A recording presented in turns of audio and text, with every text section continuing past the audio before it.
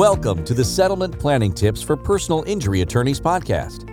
This podcast helps personal injury attorneys and their staff members navigate the unique legal and financial issues that arise near the settlement of a personal injury case.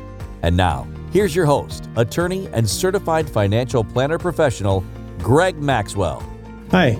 Today I want to talk about a typical plaintiff attorney example of someone that didn't know about the opportunity to defer fees using a deferred comp plan and what their frustrations were before then and how we were able to help them. So we'll call this attorney John. I met John several years ago. We've been working with him and his clients on his client settlement planning for several years with structured settlement annuities and special needs trusts, and got talking to him about his own tax planning.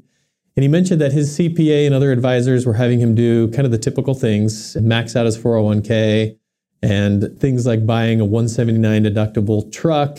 He had even gotten into some conservation easements and some things that were a little bit out of the ordinary and expensive and hard to understand.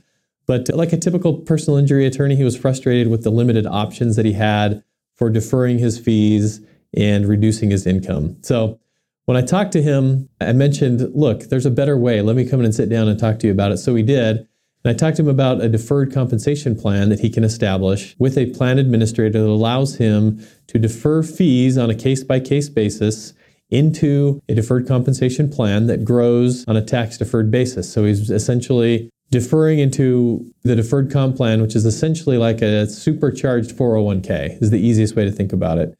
It's not a 401k and it's not a qualified plan, but the tax principles are the same in that you're deferring pre-tax money, it's growing tax deferred, and then you're taxed on that in the years that you receive money back from the plan in the future. And so once he realized how easy it was to set up, how easy it was to administer, and how much of his income he could defer and how much income tax that would save him, he was amazed. And so just a typical example, I know many of you are in that situation where you're earning more than you need to take in every year, and the typical structures that your CPA may have talked to you about aren't really exciting enough or helping defer enough of your income and save as much as you'd like on taxes. Give us a call. We can talk you through the program, see if it's a good fit for you, and we'll go from there. Thanks for listening to the Settlement Planning Tips for Personal Injury Attorneys podcast.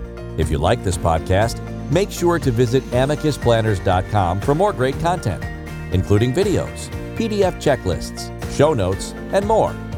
Don't forget to subscribe, and be sure to join us next week for more settlement planning tips.